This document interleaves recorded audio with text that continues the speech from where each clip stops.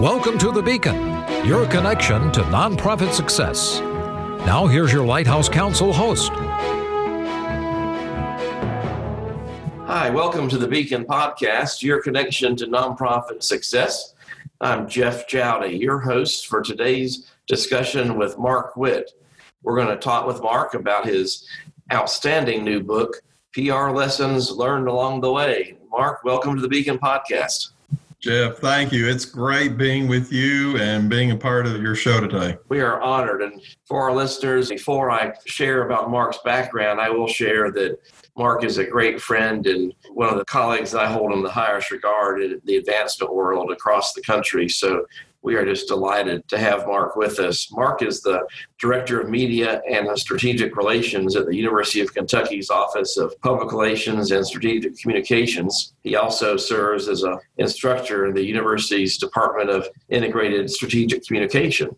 His nearly 35 years long career in higher education has allowed him to receive over 40 honors, including back-to-back Case Silver Medal Awards for Total Institutional Relations Programs, the James C. Bowling Excellence in Public Relations Award, Eastern Kentucky University's Distinguished Alumnus Award, and the Eastern Kentucky University Golden Apple Award for teaching. Marc has been named one of the top 100 public relations influencers on Twitter. Marc's also a trumpet player and performs with and is a founding member of the Madison Community Band. And I've had the pleasure of seeing and hearing you perform. So that would be a treat indeed. But Marc, welcome again to the Beacon Podcast. Oh, Jeff, it is great. Thank you for the invitation to come on today.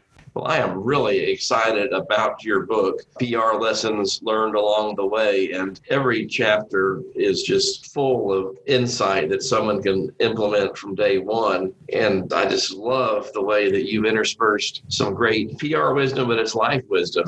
It's no matter what you're doing in life, that these quotes that you have interspersing the chapters are just priceless. And so what a great treat for our listeners to pick up a copy of PR Lessons Learned Along the Way. Well, thank you. This has been a project of love, and it's been a lot of fun. I've worked on it off and on for the past 6 years and would write a little bit, put it off, and come back to it. And finally, I think my publisher about a year and a half ago said, all right, let's get serious and get this thing done. So for the last year and a half, I got really serious about it. And it's been a lot of fun. It's allowing me to share with a lot of folks like you and those who are joining us today, just the joy of the work that we have, not only in public relations, but in all aspects of advancement, fundraising, alumni relations, marketing, all of it. And it truly is a joy to be in a position where we can serve others. We talked about these life lessons that you learned from many mentors and that you share. And one lesson that you cite is becoming a sponge and allowing yourself to absorb the organization's culture, traditions, and values, and then respecting and honoring them. And we just love your thoughts on how that very insightful lesson would apply to fundraising. Well, I'll tell you, Jeff, this goes back to a day when I'm actually having a moment of confession here to you.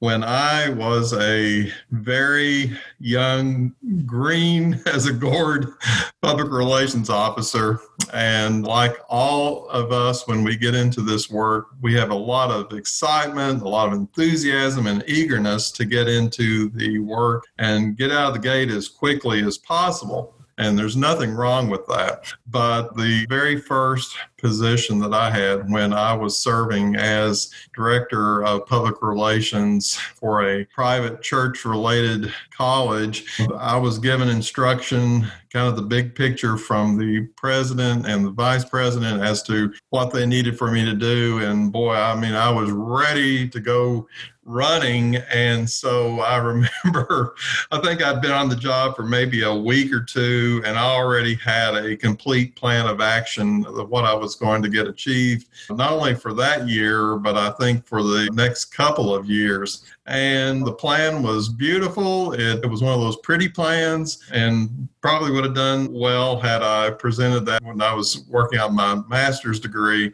But the ultimate problem was that I knew very little about the culture of the institution that I was now serving. I had an elderly gentleman at the time who was retired but had long been in this work. And I love the soft mentoring word of philosophy he gave me, Jeff. He said, "Mark, controlled eagerness, son, controlled eagerness." And I thought about that long and hard. And, I was admonished to do the job, but do it in a way that there is controlled eagerness. I kind of equate this point, Jeff, to marriage. So for those of us who are married, or perhaps those who are listening today and they're contemplating marriage, in many ways, this is the same thing that we're talking about here today. Few of us, I think, would ever say that we proposed to the individual we married on our first date. And that sounds crazy, doesn't it? It sounds crazy. None of us would ever do that. Although my maternal grandfather proposed marriage after the third date. So that maybe is a rare type situation, but it is true. None of us propose marriage on the first date. Why? Because we need to fully understand the individual. And much is what I'm talking about here in the book is we need to take time to listen. We need to take time to observe, then listen even more. Seek counsel from influencers, listen more, and then act. And I guess you're picking up the theme there of listening. Listening is such an important aspect of our work, and all of us enjoy talking. We enjoy hearing ourselves at times, maybe a little too much, but yet how much more we can learn when we listen and then observe, and to become a sponge of understanding what our organization or what our institution is all about. And boy, we can gather so much knowledge and information from that. And then when we have that, we begin collecting that, then we can begin executing in a real effective way for the institution or organization we represent. That is such great wisdom, and I'm reminded that strategy is so important, and without that listening, you have no strategy. You have a template that might have been used somewhere else, but it doesn't work in the third place or the second place. That's exactly right. We have to become a trusted dance partner. So there's a lot of rhythm to this, and being a musician, as you noted, when your dad is a high school band director, you just have to use a lot of musical terms. So I often laugh. Everyone in my family plays an instrument. And I note that in the book, and I said it's the best way that we've kept harmony all these years. Oh, I love it. I know, that's a bad one. No, I love it. And this really leads into our next question, because you talk about the importance of storytelling and how you need to adjust philanthropic marketing when reaching alumni, donors, and parents. And again, I think this is just right in line with what you just shared. So how should the messaging for philanthropy be adjusted in a way that really connects with the audience? Oh, this is such a critical point. And that's one of the reasons I spend quite a bit of time in this book talking about that. When you think about it, Jeff, since 1946 here in our country, for so many years, we basically had one big group of people commonly known as baby boomers. And in so much of the communication that we had, whether it's in public relations, donor communications, alumni work, communication that we use in publications, whether it be print or digital, we just got so used to, and rightfully so, of crafting our messaging to that baby boomer audience.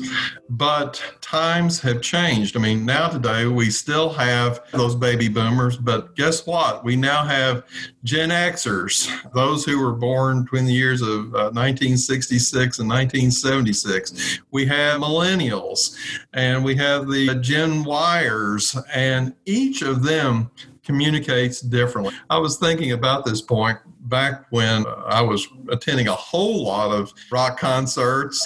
I remember my all-time favorite band is Chicago. The next concert I go to see them will be number 26. So, wow. I'm a huge fan of the band Chicago. Well, I remember when I was getting ready to go to my very first Chicago concert, and I made the comment to my mom. Of course, this has been many, many, many years ago, but I remember making the comment to her that my brother and I and a group of our buddies were going to go to a concert.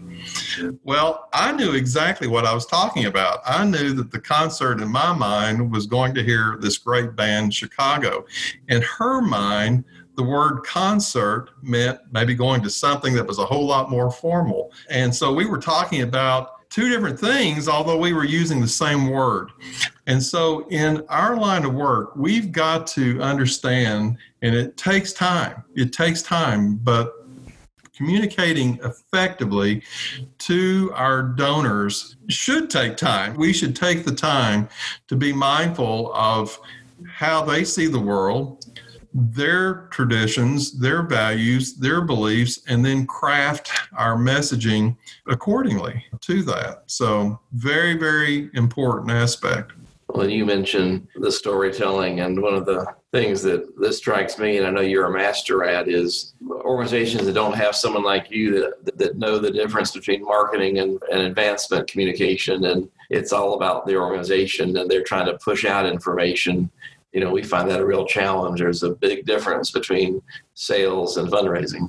Oh, most certainly. And the time that it takes to plant those seeds, and that's true too, you know, even in media relations work, for you to be able to capture the big story with one of the big media organizations like the New York Times, the Washington Post, CNN, you know, any others, it takes time to cultivate those relationships. And same deal with fundraising. It's not an overnight situation. Here again, going back to what we were talking about a minute ago about you can't propose marriage on the first date. It's the same thing with media relations and with fundraising. It takes a lot of cultivation, takes a lot of time, takes a lot of time to understand the other's interest and realize that it's really not about us. It's about the desires of their heart and how we can be the catalyst that will bring that to fruition for them.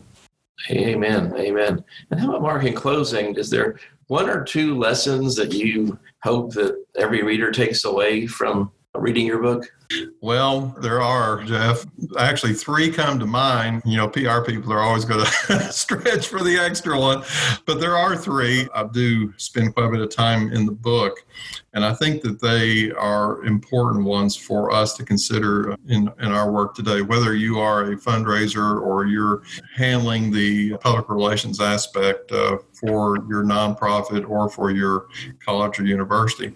One is, and it is number one, first, we must become better listeners. We can become better communicators, plain and simple, when we listen and learn how to listen very well. The second is that I'm a firm believer that when we learn and act on the principles of servant leadership, we put the focus of genuine service, of serving others, as a priority. So our work is about service and serving others. And so that's a second point that I stress in the book. And the last that I would suggest, Jeff, is that, you know, our world naturally expects excellence. I teach a class at the University of Kentucky in the Department of Integrated Strategic Communication, and I tell my students this all the time. I said, you know, how many times have you wanted to go to, say, a burger joint, and you pass by and you say, oh, man, let's go in there. They have like a second-rate hamburger. It's just wonderful. You know, there's very little meat, and the tomatoes are usually rotten. Yeah, let's go in there. Well, of course not. We automatically expect excellence whenever we step into some place. However, when we deliver exceptional service, when we go above and beyond the call of duty by providing little details beyond the excellent level, these individuals are going to remember that. They're going to tell others, and they will always come back as loyal, enthusiastic supporters. So those are three key aspects that I try to bring out in the book. Well, Mark, thank you so much. I know for our listeners, you can get a sense for why I hold Mark in such high esteem, and we're just delighted for you to share your wisdom, and we're going to plan on having you back as a guest if you don't mind. Love it, Jeff. Anytime. And for our listeners, be sure and get your copy of PR Lessons Learned Along the Way, and it's available on Amazon. And be sure that you're following Marc on Twitter, and it's at MarcWhitt.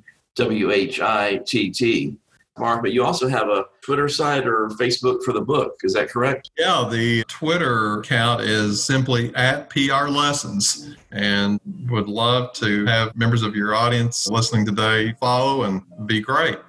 Awesome. Well, Marc, thank you again. And to our listeners, thank you for listening to the Beacon Podcast, your connection to nonprofit success. Thanks for listening to The Beacon, your connection to nonprofit success. Tune in every week for nonprofit topics with special guest interviews. Suggest future topics and learn more about upcoming podcasts and guests at lighthousecouncil.com.